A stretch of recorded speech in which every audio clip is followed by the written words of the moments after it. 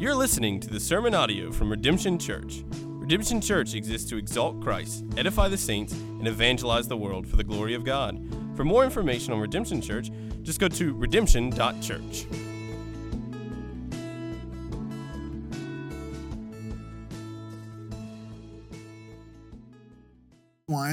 In 2 Samuel chapter 1 is where we will be this morning. And as we think about the Christian church and the Christian faith, the hope of Christianity depends on the fall and the rise of its king. The Lord Jesus died and he rose again. Jesus' death at the hands of his enemies provided atonement that we desperately needed. He provided forgiveness for sinners like us. Jesus is the king who was slain, but he rose again. He resurrected. And his resurrection reveals Jesus to be the victorious, the conquering, the king. Jesus is certainly the king who lives. As we think about the establishment of the monarchy of Israel that has been described over the course of 1 Samuel, it has set for us the redemptive and indeed royal pattern that Jesus himself fulfills. As we'll see today, the monarchy of Saul will fall in order for the monarchy of David to rise. Though Israel wanted to have a king, like all the nations in Saul, God anointed his King David. And David sets the pattern. He sets the type by which Jesus would fulfill in the coming of Christ. Saul, remember, was elected as a sort of Christ. Remember, Christ just simply means anointed one.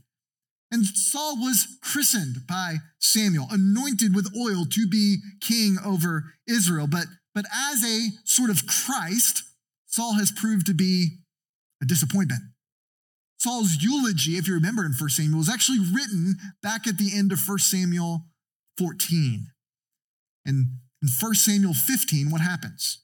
The kingship of Saul dies. He is rejected by the Lord as the king because of his blatant disobedience to the Lord's command. And so as Saul, at the end of 1 Samuel 15, watches Samuel walk away with a piece of the prophet's robe in his hand, so will the Lord tear Saul's kingdom away from him. After 1 Samuel 15, Saul is functionally a dead man walking. After he descends into the madness and delusions, and as he spirals into paranoia, and as he grows increasingly obsessive over his murderous hunt for David, over the course of these last several chapters, we've just been waiting for Saul's inevitable end. We know it's coming, just simply a matter of time. And so now, today, as we come to the end of 1 Samuel, we come to the tragic conclusion of the fall of King Saul. Written in 1 Samuel chapter 31, as we will see, as a cold and distant news report. In the final week of Saul's life, you remember from a few weeks ago before Easter, described over these last few chapters, that the scene has been set here for Saul's fall and his death. But as we have seen, the fall of Saul means the rise of David. Now remember, David was taking refuge in Philistine territory in a town called Ziklag. And he almost got swept into this upcoming battle with the Philistines joining their side to fight against Saul and Israel, but the Lord spared him of that. You remember the Philistine kings didn't trust taking Saul's ex-general to fight alongside of them against Saul. So they sent David back to Ziklag.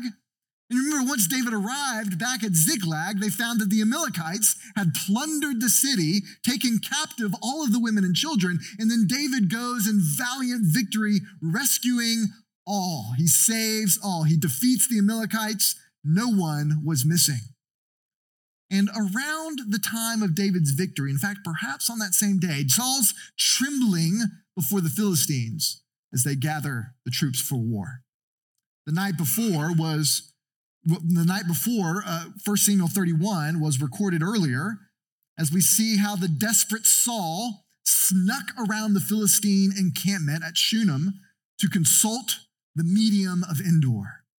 And as the night before, he conjures up Samuel deceased, Samuel rebukes Saul for violating God's law by resorting to necromancy. And he gives Saul a final definitive word of God's judgment. Tomorrow, Saul, on the battlefield, you will die. So we know what's coming as we come to chapter 31, don't we? We're going to read the battle report of what happened, and we expect, as we'll find out, Saul's corpse lying on that battlefield. Let's read starting in chapter 31. Now the Philistines were fighting against Israel, and the men of Israel fled before the Philistines and fell slain on Mount Gilboa. And the Philistines overtook Saul and his sons. And the Philistines struck down Jonathan and Abinadab and Malchishua, the sons of Saul.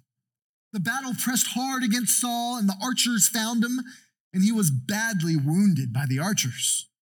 Then Saul said to his armor-bearer, "Draw your sword and thrust me through with it, lest these uncircumcised come and thrust me through and mistreat me."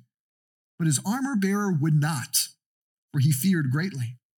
Therefore Saul took his own sword and fell upon it. And when his armor-bearer saw that Saul was dead, he also fell upon his sword and died with him. Thus Saul died, and his 3 sons, and his armor-bearer, and all his men, on the same day together.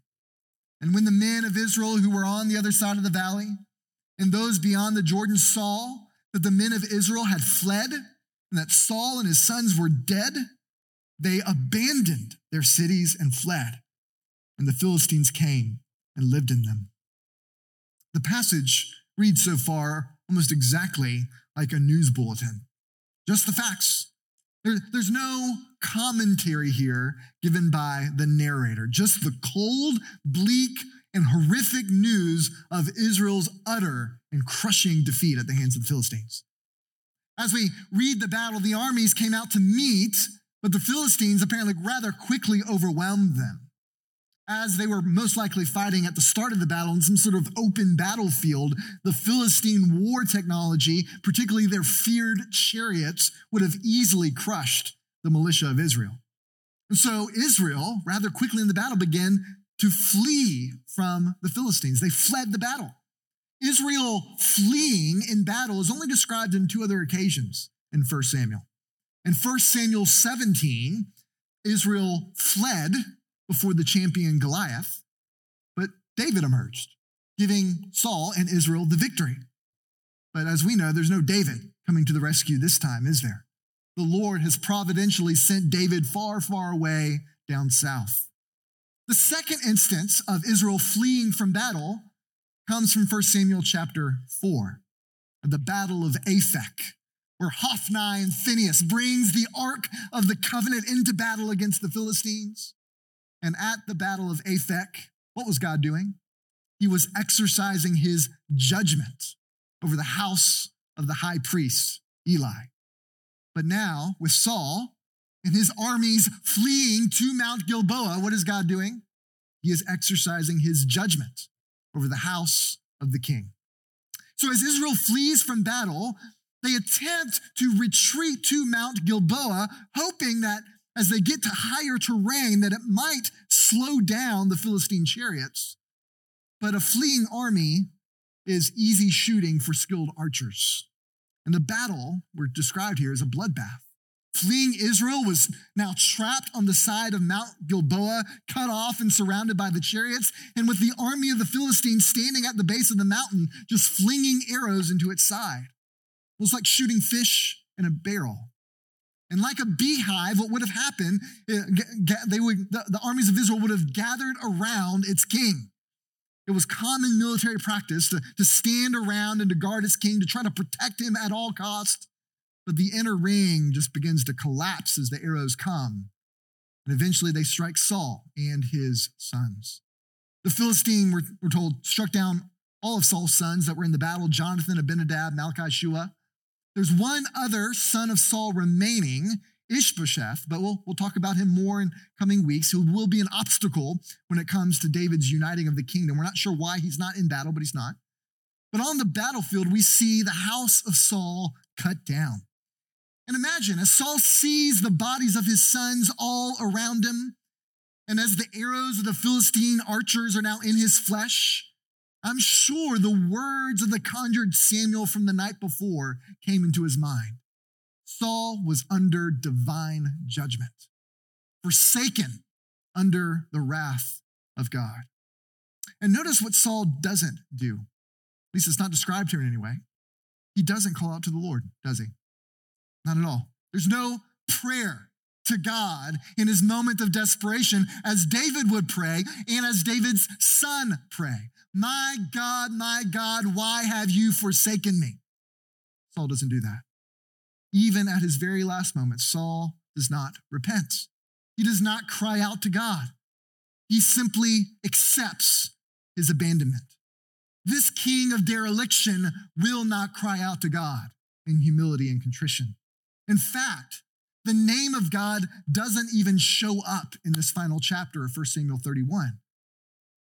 God's absence in this chapter signifies, it's the narrator's cue to us of God's complete abandonment of Saul and Saul's terrifying acceptance of that abandonment. And so as the badly wounded Saul sees the Philistines pressing around him, he turns to his armor bearer and he asks the armor bearer, he orders him, thrust me with your sword. Saul says, if I'm going to die here on this battlefield, I don't want it to be at the hand of the uncircumcised Philistines. Who knows what they're going to do with my body? So if Saul's going to die, please kill me, take my life, so the Philistines don't. You may remember that Saul had a few armor bearers over the course of his reign. You might remember a long time ago, Saul had an armor bearer from Bethlehem named David. And the armor bearer on the side of Mount Gilboa here is a proxy for David in Saul's final moments. Just as David had refused on 2 occasions to strike the Lord's anointed, so does Saul's armor bearer refuse to engage in that request. He rejects the order. I will not comply. So Saul did the deed himself, falling upon his own sword. And as we see the armor bearer's refusal, it's a reminder to us of David's integrity. So after the armor bearer had seen that Saul was dead, after he confirmed his death, the armor bearer did the same. And notice verse 6. Saul lost everything, including his own life. Look at verse 6. Thus Saul died, and his 3 sons, and his armor bearer, and all his men on the same day. You notice the contrast from the chapter prior. Perhaps at the same time, indeed on the exact same day, in those same moments, as David is rescuing the families of the men from the Amalekites, and not one person is missing, the text says. All were saved by the hand of David, but at that same time, Saul is losing everything. While David's victory leads to a rescue of everyone, Saul leads a disastrous defeat of everyone. So the crushing defeat of Saul marks his kingship as a failure.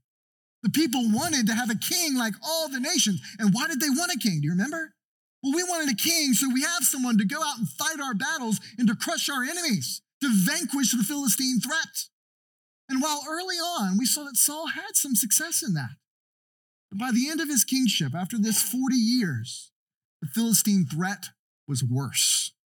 What described in verse 7? Look at it real quickly. It's the reverse of Joshua's conquest. After Saul and the army of Israel's defeat, notice what the people did. They abandoned their cities and fled, and the Philistines came and lived in them. So how should we assess the life of King Saul? What should we think of this complex, tragic, fallen, and rejected king? The author of 1 Samuel doesn't provide any direct commentary in these final moments, but he does help us think about such questions as we watch and describe the journey of Saul's body to its final resting place. We are reminded in this description here of what happens with Saul's body. We're reminded of his promising start, but then it ends with a bleak reminder of his abject failure. Let's read what happens, starting in verse 8. The next day, when the Philistines came to strip the slain, they found Saul and his 3 sons fallen on Mount Gilboa. So they cut off his head, and stripped off his armor and sent messengers throughout the land of the Philistines to carry the good news to the house of their idols and to the people. They put his armor in the temple of Ashtaroth, and they fastened his body to the wall of Beth-shan. But when the inhabitants of Jabesh Gilead heard that what the Philistines had done to Saul, all the valiant men rose and went all night and took the body of Saul and the bodies of his sons from the wall of Beth-shan, and they came to Jabesh and burned them there.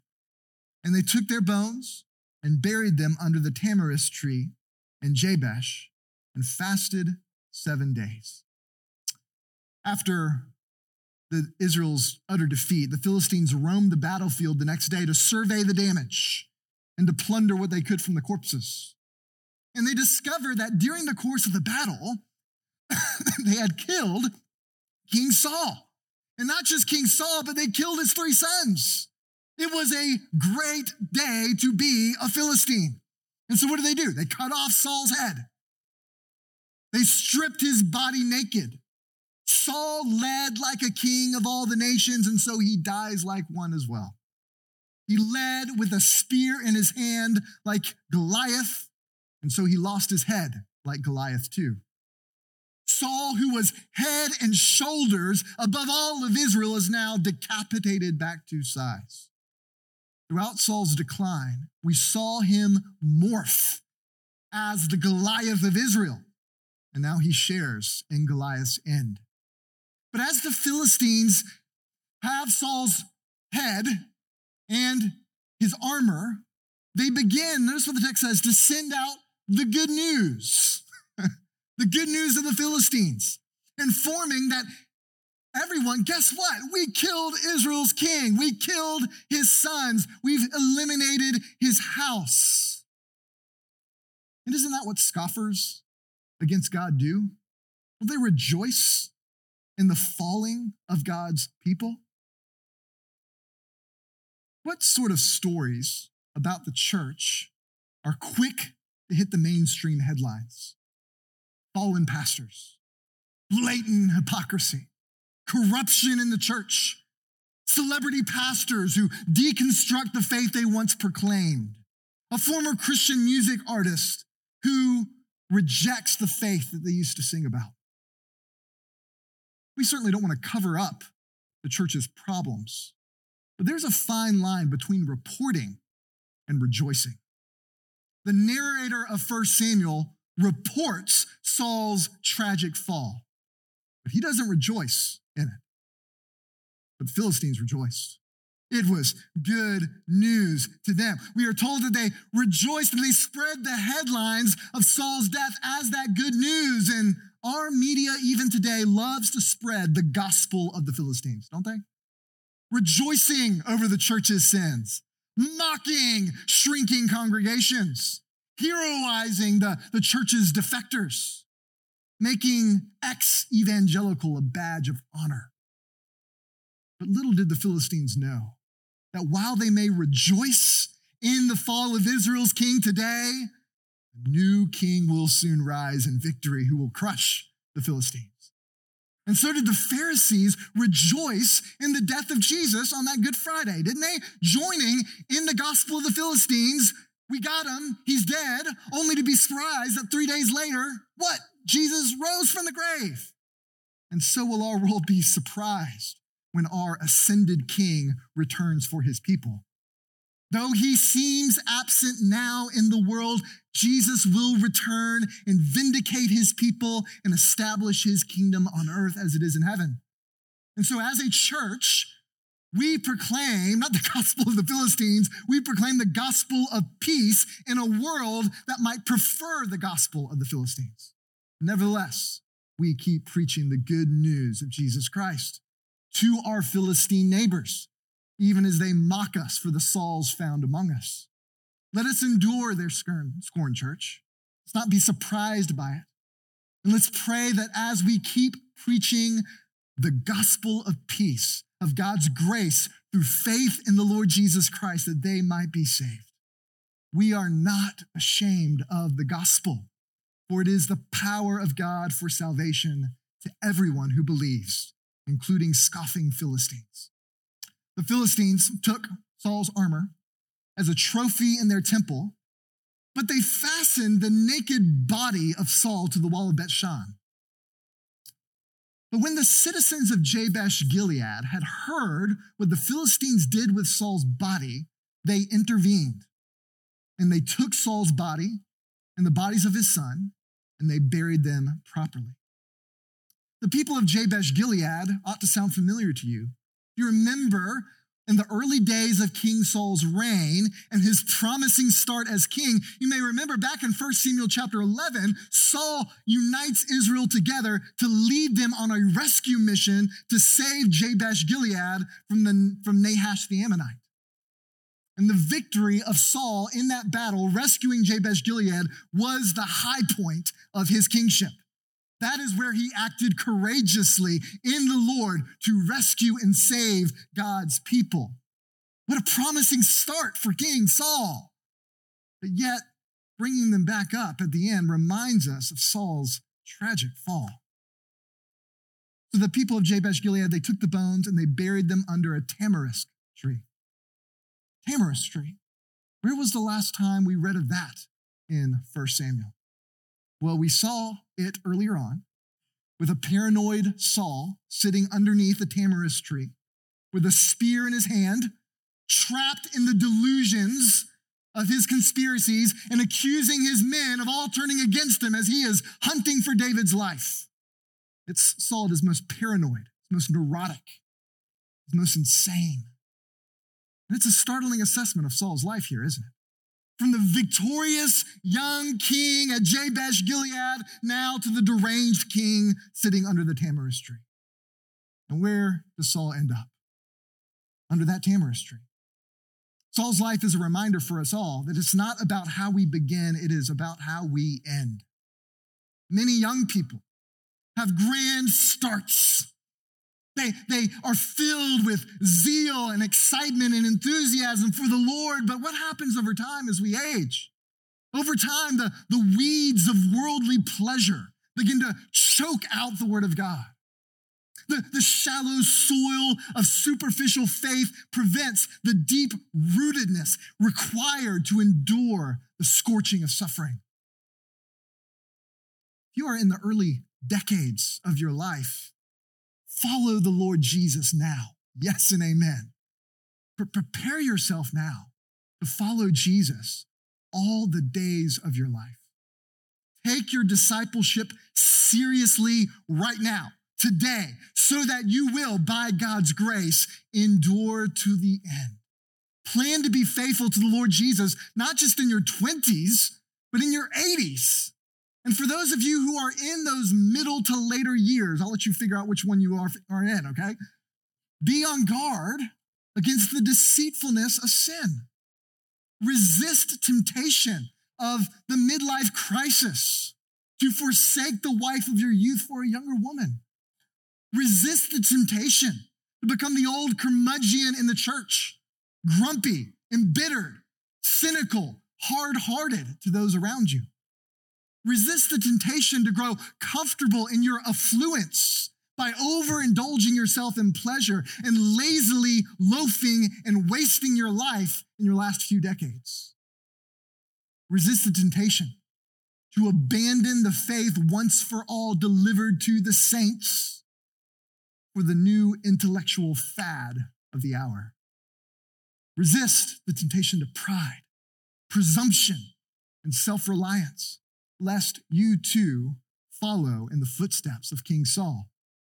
Church, we must depend on the Lord's help. We must finish the race of faith well. So as you age, see to it, work towards it. Keep growing more in love with Jesus. Keep contending for the faith. Keep putting to death your sin. Keep investing yourself in the local church where you can be discipled and strengthened by the means of grace and encouraged to follow Jesus faithfully. Give yourself to the discipleship of others, particularly to the younger generation.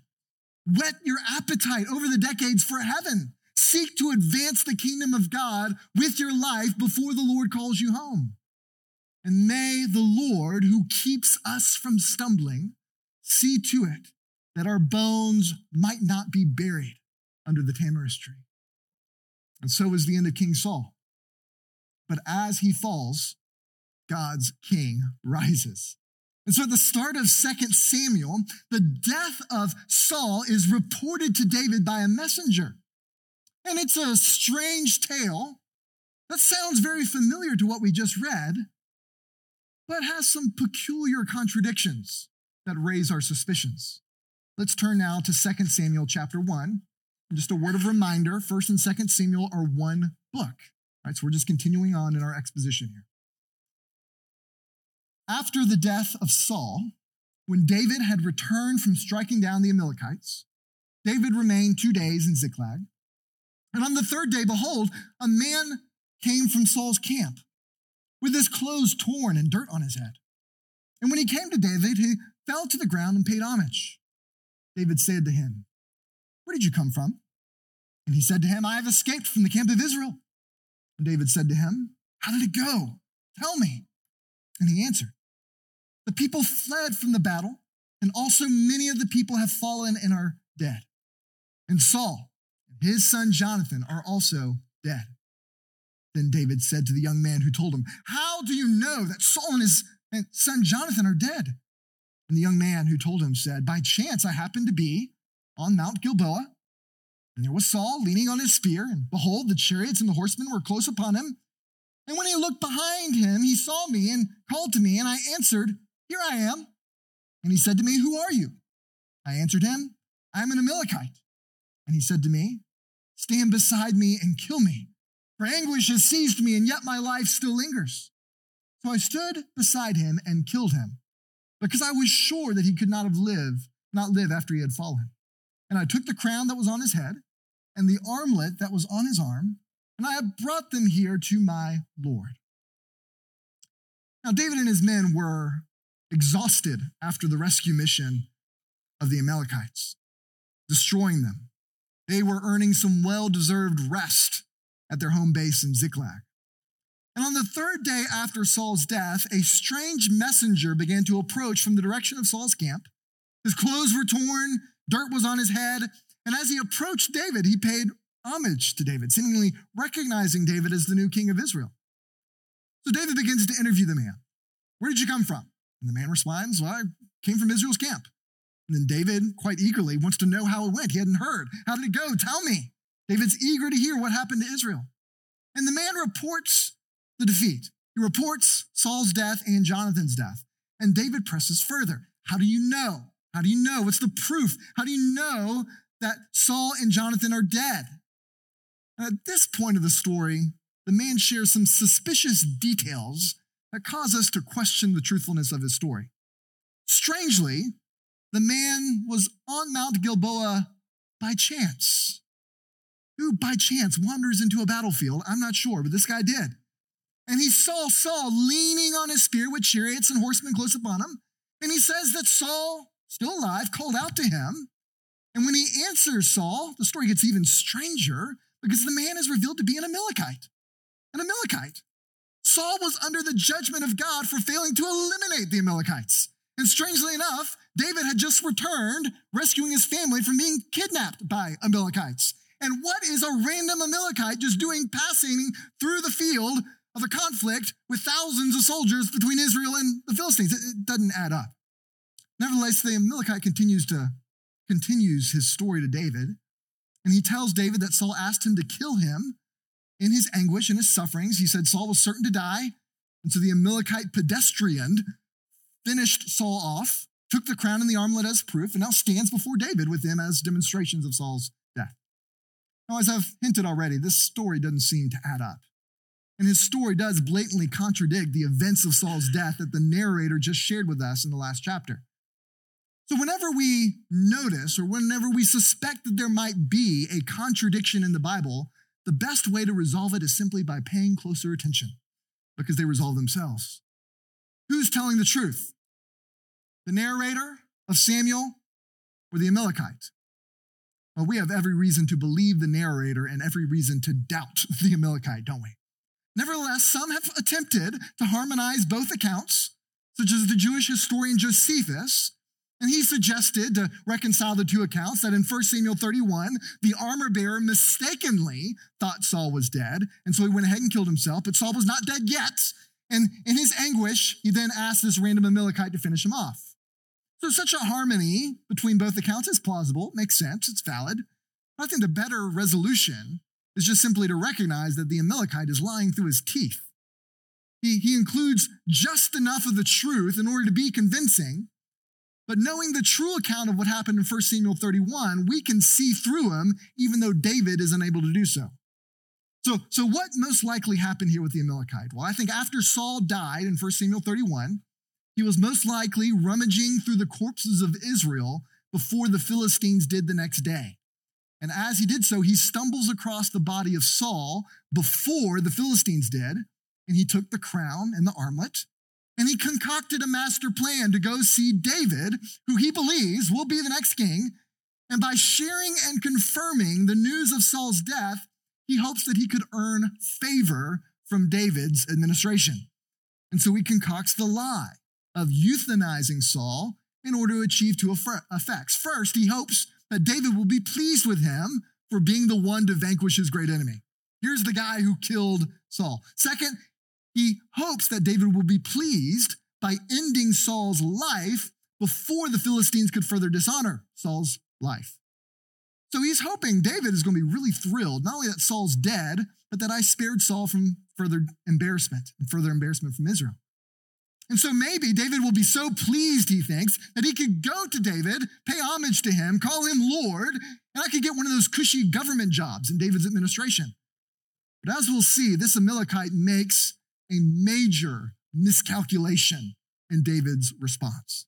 Let's read how David responds, starting in verse 11. Then David took hold of his clothes and tore them, and so did all the men who were with him. And they mourned and wept and fasted until evening for Saul and for Jonathan his son and for the people of the Lord and for the house of Israel, because they had fallen by the sword. And David said to the young man who told him, "Where did you come from?" And he answered, "I am the son of a sojourner, an Amalekite." David said to him, "How is it you are not afraid to put out your hand to destroy the Lord's anointed?" Then David called one of the young men and said, "Go, execute him." And he struck him down so that he died. And David said to him, "Your blood be on your head, for your own mouth has testified against you, saying, I have killed the Lord's anointed." David's immediate response to the news of Saul and Jonathan's death is grief. He tears his clothes, which was an expression of sorrow, and he leads his men to do the same. David leads Ziklag to public mourning and fasting over this devastating defeat. They mourn for Saul, they mourn for Jonathan, they mourn for the people of the Lord, they mourn for the entire house of Israel. What a shocking response from David, isn't it? David doesn't rejoice over the death of the enemy that's been hunting him down for years, but instead he mourns. David exhibits a heart like our Lord, who says, "Have I any pleasure in the death of the wicked?" declares the Lord God. Israel's defeat at Mount Gilboa is a tragedy. It's a tragedy. And David rightly and appropriately mourns it. And it's at this point, I'm sure, that the Amalekite watching all this take place begins to get a little worried. The citywide mourning and fasting was not what he expected to witness among the Israeli fugitives on the run from Saul found in a Philistine town called Ziklag. Who are your enemies, if you were to name them? You have an ideological rival, an irritating church member, a terrorizing boss, an embittered spouse, a backstabbing friend, a detested politician. And should that enemy come to ruin, what would your response be? Delight? Glee? Celebration? Gloating? if that would be your response, remember Proverbs 24, verse 17 through 18. Do not rejoice when your enemy falls, and let not your heart be glad when he stumbles. You see, rejoicing over the fall of others is nothing but sinful and ungodly pride. And it is unbefitting for those who claim to follow Jesus. Jesus is the Savior who tells us to love your enemies and to do good to those who hate you. He is the King who weeps and laments over Jerusalem, the very city that will soon put him to death. And on the cross, what does Jesus utter? Father, forgive them, for they know not what they do. As those who profess to follow Jesus, who are called to love and to forgive our enemies, such love means that we ought to mourn at their fall, not rejoice. After David's first response of mourning, he then tells and deals with this Amalekite messenger. We're not sure exactly what point in the conversation that his identity as an Amalekite is revealed to David, but once David realizes that this is an Amalekite sojourner, he grows much more serious with the man. Because as a sojourner in Israel, even though he was a foreigner, he was responsible to know and to be subject to the law of Israel. And so this Amalekite should have recognized the sanctity of the kingship of Saul, just as Saul's armor bearer had done. And he should have refused to strike Israel's king. But the Amalekite, by his own admission, confessed to the murder of King Saul. And David believed the Amalekite's story, but David responded in a way that the Amalekite did not expect. He sentences the man to immediate death, execution, capital punishment for killing the Lord's anointed. David's swift action of justice confirms all the more that he will not ascend to the throne by violence or betrayal against Saul and his house. Even after Saul's death, David is still loyal to Saul. As the mourning and the lament continues, David, the sweet psalmist of Israel, pens a lament for the nation. The psalm was to be written, we're told, in the book of Jashar. Jashar is an extra-biblical book that has been lost to history. But David's lament is recorded here, preserved for us by the Holy Spirit in Samuel. It's interesting as we look at 1st and 2nd Samuel together, poetry frames this whole book, doesn't it? 1 Samuel begins with Hannah's prayer. 2 Samuel ends with David's psalms, and the structural hinge between 1st and 2nd Samuel is marked by David's lament over Saul's house. Let's read it now, starting in verse 17. And David lamented with this lamentation over Saul and Jonathan, his son, and he said it should be taught to the people of Judah. Behold, it is written in the book of Jashar. He said, your glory, O Israel, is slain on your high places. How the mighty have fallen. Tell it not in Gath. Publish it not in the streets of Ashkelon, lest the daughters of the Philistines rejoice, lest the daughters of the uncircumcised exult. Your mountains of Gilboa, let there be no dew or rain upon you, nor fields of offerings. For there the shield of the mighty was defiled, the shield of Saul not anointed with oil. From the blood of the slain, from the fat of the mighty, the bow of Jonathan turned not back, and the sword of Saul returned not empty. Saul and Jonathan, beloved and lovely, in life and in death they were not divided. They were swifter than eagles, they were stronger than lions. You daughters of Israel, weep over Saul, who clothed you luxuriously in scarlet, who put ornaments of gold on your apparel. How the mighty have fallen in the midst of the battle. Jonathan lies slain on your high places. I am distressed for you, my brother Jonathan. Very pleasant have you been to me. Your love to me was extraordinary, surpassing the love of women. How the mighty have fallen, and the weapons of war perished. The theme of this lament, of this psalm, functions as a literary envelope called an inclusio. You can see it in the refrain. How the mighty have fallen. And as the psalm opens up, David equates Israel's kingship with Israel's glory. That the death of a king is a tragedy for the nation. And in verse 20, David laments how the Philistines, both Gath and Ashkelon are the Philistine cities, and he laments that they might be exulting and rejoicing over the fall of Saul's house. And so because of the tragic news in verse 20, David longs for God to withhold the blessing of rain on the mountain upon which Saul and his house died. Because it was on that mountain, David says, that the shield of the mighty was defiled. In the psalm, Saul and Jonathan are described as Israeli weapons of war. And Saul as king was to be a shield for Israel, but now that shield has been defiled. On Gilboa, it came to ruin. Verse 22 describes the death of Saul and Jonathan as a sort of sacrifice. And with David further pressing the metaphor of weaponry with Jonathan as the bow and Saul as the sword. And that grief comes to more pronounced fruition in verse 23. Saul and Jonathan, beloved and lovely. David reflects on the partnership between the two men. While the daughters are called to weep over Saul in verse 24, the daughters of Israel, David himself weeps for Jonathan. Look at verse 26. David's grief bubbles out of the poetic structure of the psalm of nationwide third-party grief, and it becomes a personal sorrow in verse 26 over Jonathan's death. Notice the pronoun shift. I am distressed for you, my brother Jonathan.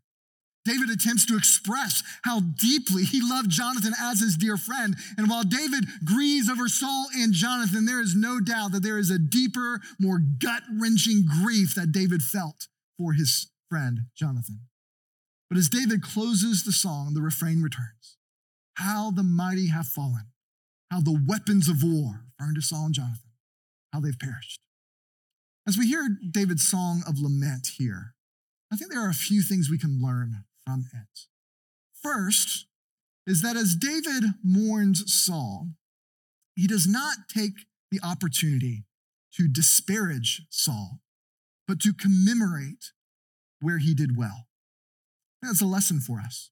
First Samuel focuses intensely on Saul's failures to help us understand why the Lord rejected him as king. But yet during Saul's 40 years, he did do much good. He did. When we assess a life, including a life like Saul, most people don't fit in neatly into defined categories of heroes or villains. And Saul doesn't easily fit in either. Saul at times acted the hero, and he certainly at times acted the villain. Nevertheless, David eulogizes Saul by overlooking his shortcomings in the composition of this psalm. I think funeral eulogies can be so over the top that we wonder that if the person in the casket even needed Jesus to save them. But our tendency, though, to focus on the positive aspect of a person's life, I think, is a biblical one, modeled here for us by David. Second, I think David's grief and penning of this psalm demonstrates his worthiness to come into the monarchy. As we've seen in David, he does not relish in Saul's demise. He is sorrowful. He loved Saul. He loved Jonathan. He made no attempt to betray them or to commit a violence against them or to lead a conspiracy of treason against them. The Psalm of David, which would have been spread and taught to all Israel, vindicates David from any charge of personal vendetta that he might have had against Saul and his house. And so when it comes to the fall of Saul's house, David was the lead mourner, forever inscribed in the penning of this psalm. And that leads third thing we can learn, that David's lament demonstrates how a godly leader publicly shepherds God's people through grief. He initiates the grieving. He leads in it. He is the first to tear his clothes. He models the proper emotional response that the people of Israel are to have to this tragedy. And he calls others to follow in his example. He summons Israel to respond to this news in a godly way, through mourning, through fasting, through sorrow. But David not only initiates the grieving, but godly leaders also articulate people's grief. Working with words is difficult, and many people cannot put words together to express the gut-wrenching mourning that they might be feeling deep within their souls. So one of the ways godly leaders care for God's people, care for those who are grieving, is that they articulate that grief for them, either in speech or in song. They express on behalf of the people the grief that they share together. And the sweet psalmist of Israel pens this song, and he orders that it be taught throughout all of Israel so that all of Israel can properly articulate their grief over the fall of Saul's house. And then fourth, David's lament points us to a Savior who grieves with us. Jesus was a Savior who mourned. He preached in the Beatitudes, "Blessed are those who mourn, for they shall be comforted." Perhaps today you find yourself in grief over a lost loved one. It is good news to know that we have a Savior who grieves with us and who shepherds us through that grief. We see the tender heart of Christ all throughout the Gospels, but I think particularly as he makes his way to Bethany to minister to two sisters, Mary and Martha. And even though Jesus came to raise Lazarus from the grave, he cared for those sisters. He cared for their hearts by joining them in their grief. You remember Jesus in John 11? When he finally makes his way to Bethany after he intentionally delays, he finds a dead Lazarus, he finds everybody crying. Here's what it says in John 11. "Now, when Mary came to where Jesus was and saw him, she fell at his feet, saying to him, 'Lord, if you had been here, my brother would not have died.'"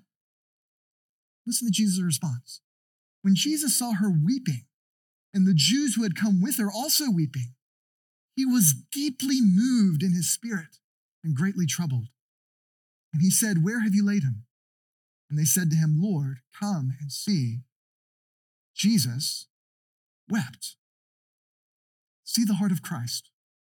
See how he joins us in our weeping. See how deeply moved he is at our grief. Truly, Jesus is the greater David. The Lord Jesus not only grieves with us, but he comforts us. The God of all comfort has come to us incarnate in the person of Jesus. So let me urge you this morning to come to him today.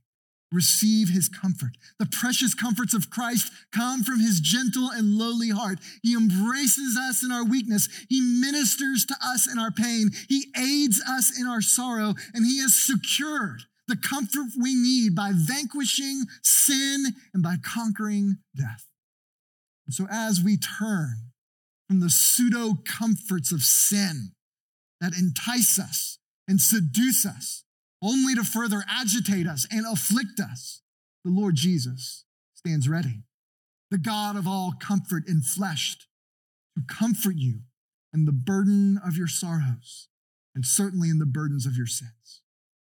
So come to the one who is gentle and lowly in heart. He invites you to come. Come by faith to Jesus and be ministered to the Lord, the Son of David, who is the God of all comfort. Let's pray together. Lord Jesus, we are so grateful that you comfort us in our afflictions. Lord, we know that there are sorrows and griefs that we all share in life, and we are grateful that you are a Savior who weeps with those who weep. But Lord, I know that the greatest sorrow that any one of us will face is not the death of a loved one, but the sorrow over our own sins. And Lord, we are grateful that Jesus comforts us in that preeminent affliction, that preeminent grief. Lord, I pray for anyone here who is sorrowful over their sin, that they might turn from that sin and put their faith in Jesus, the God of all comfort this morning. But Lord, we are grateful, Lord, that Jesus has come, and that as he fell in death, so would he rise again, giving us the comfort and the salvation that we so desperately need. Jesus, as we respond to your word, we pray that you would stir our love for Christ, that we would come to him humbly, that we would rejoice in him as our shepherd king. And it's in Jesus' name we pray. Amen.